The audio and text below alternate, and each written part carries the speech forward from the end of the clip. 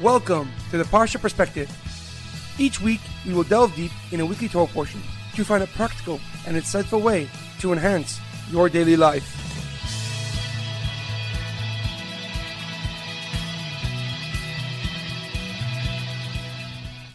Thank you for tuning in. My name is Rabbi Shalom Yamini, and each week we will look into the weekly Torah portion to find practical and insightful ways to enhance your daily life. This week's Parsha Perspective is in honor of the immediate and speedy recovery of Daniel Aaron Moshe Ben Rus. May he and all those who need a refuah shalema experience that and much more swiftly.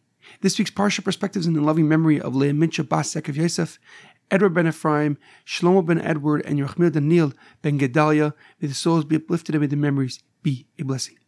This week's Torah portion is Parshas Ki Tisa, Wash It Away. Our Parsha begins with God asking Moshe to take a census of the Jewish people by collecting a half-silver coin, a machzis shekel, from each person. After being counted, the accumulated coins were melted down into the sockets that held up the walls of the Mishkan. Moshe then was given a few laws dealing with the everyday service of the Mishkan. Before the beginning of each workday, all Kohanim had to wash their hands and feet by the kior, a large copper water basin. Aaron, his children, and every vessel in the Mishkan had to be consecrated with a special anointing oil. This anointing oil was then used in future generations to anoint all kings and Kohanim Gedolim, high priests. God then appoints Bezalel, an artist from the tribe of Yehuda, to spearhead and lead the building of the Mishkan and the assembly of its vessels. He is given an assistant, Eliav, from the tribe of Dan, to help him coordinate and manage the construction. The Parsha then details the story of the Egel Hazav, the sin of the golden calf. Last week's Parsha concludes with God calling Moshe Rabbeinu up the mountain up Har Sinai to study Torah for 40 days and 40 nights. But some people intentionally miscalculated the date and thought that Moshe Rabbeinu had died on the mountain. They convinced many others that Moshe Rabbeinu had passed on and it was time for a new leader. They turned to his brother Aaron HaKohen and they told him to create a golden calf so they can worship it. Having no other choice, Aaron collected the gold and threw it into a large fire. As the Jewish people began dancing around the fire, a golden calf emerged from the flames. Moshe headed down the mountain and saw with his own eyes the Jewish people breaking the second commandment and took the tablet that God himself wrote and smashed it, throwing it to the ground. Moshe then burnt the golden calf and ground it into a fine powder. He went to the tribe of Levi and said, "Join me in defending the oneness of God and his Torah."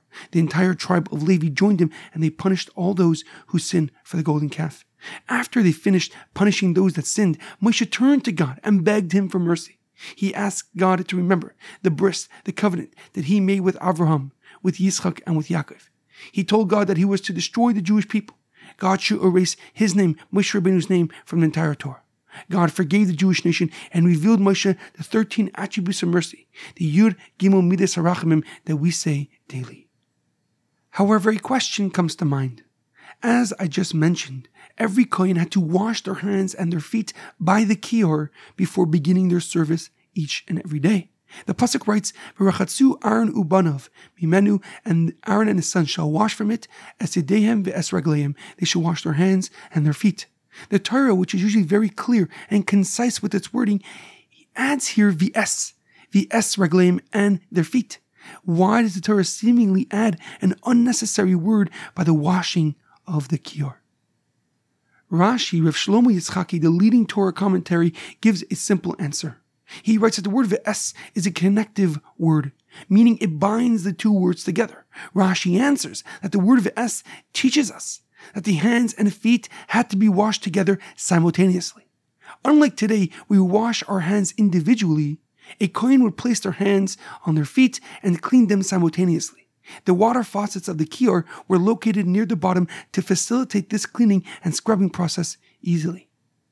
However, the Rabbeinu Bechai, Rav Bachya ben Asher, a famous Spanish commentary, gives a deeper and more profound explanation.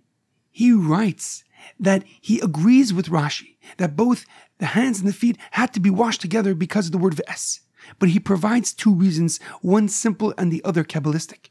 He quotes the Talmud Yerushalmi in Shkalim that describes how a king's servant must wash their hands before attending their king. And this washing was done whether or not the servant's hands were dirty, for it was done out of reverence, out of honor for the king. The Rabbeinu Bachai explains that Kohanim would wash their hands and feet even if they weren't dirty out of respect for entering God's home. But the Kabbalistic approach, writes the Rabbeinu Bachai, was that the washing was done to elevate the 10 sfirot, the 10 levels of the way God relates to this world. The Rabbeinu Bachai explains that cleaning of the 10 fingers and 10 toes represent the uplifting of these 10 sfirot, and hence the Torah adds the word v'es to ensure that they were washed together and simultaneously. The Rabbeinu Bachai explains that although a Kohen had to immerse in a mikvah before working in God's home, their hands and their feet needed to be rewashed, since their hands and their feet were the two extremities that interacted with the world the most. Our hands to touch and our feet on the ground, our hands and feet are so capable, and they can accomplish so much good, but also the opposite, heaven forbid. And therefore God instructed Moshe Rabbeinu to teach the Kohanim that they must wash their hands and their feet again and wash them together to remove all impurities and enable their holy work to be done in the most pure manner. This lesson is ever so prevalent as we learn about the sin of the Egel Hazav, the sin of the golden calf, and as we come from the joyous and happy holiday of Purim. In both situations, in both instances, extremities were used for the opposite purpose they were created. But thankfully, led by Mordechai, the Jewish people had an opportunity to transform, do tshuva, and return to God in the Purim story. But today we still need to repent. We still need to do tshuva. We still need to find the physical unity we once had with God by Har Sinai, by the mountain, and proclaim His oneness and His unity to the entire world. There is a powerful essay by Rabbi Lord Jonathan Sachs on sin. Technically, humans have excelled, but morally they have failed and continue to fail. Freedom is a double-edged sword.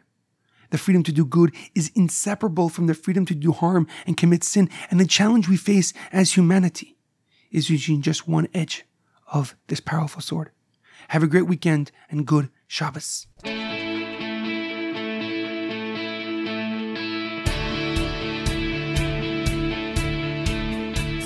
Thank you for tuning in to The Parsha Perspective.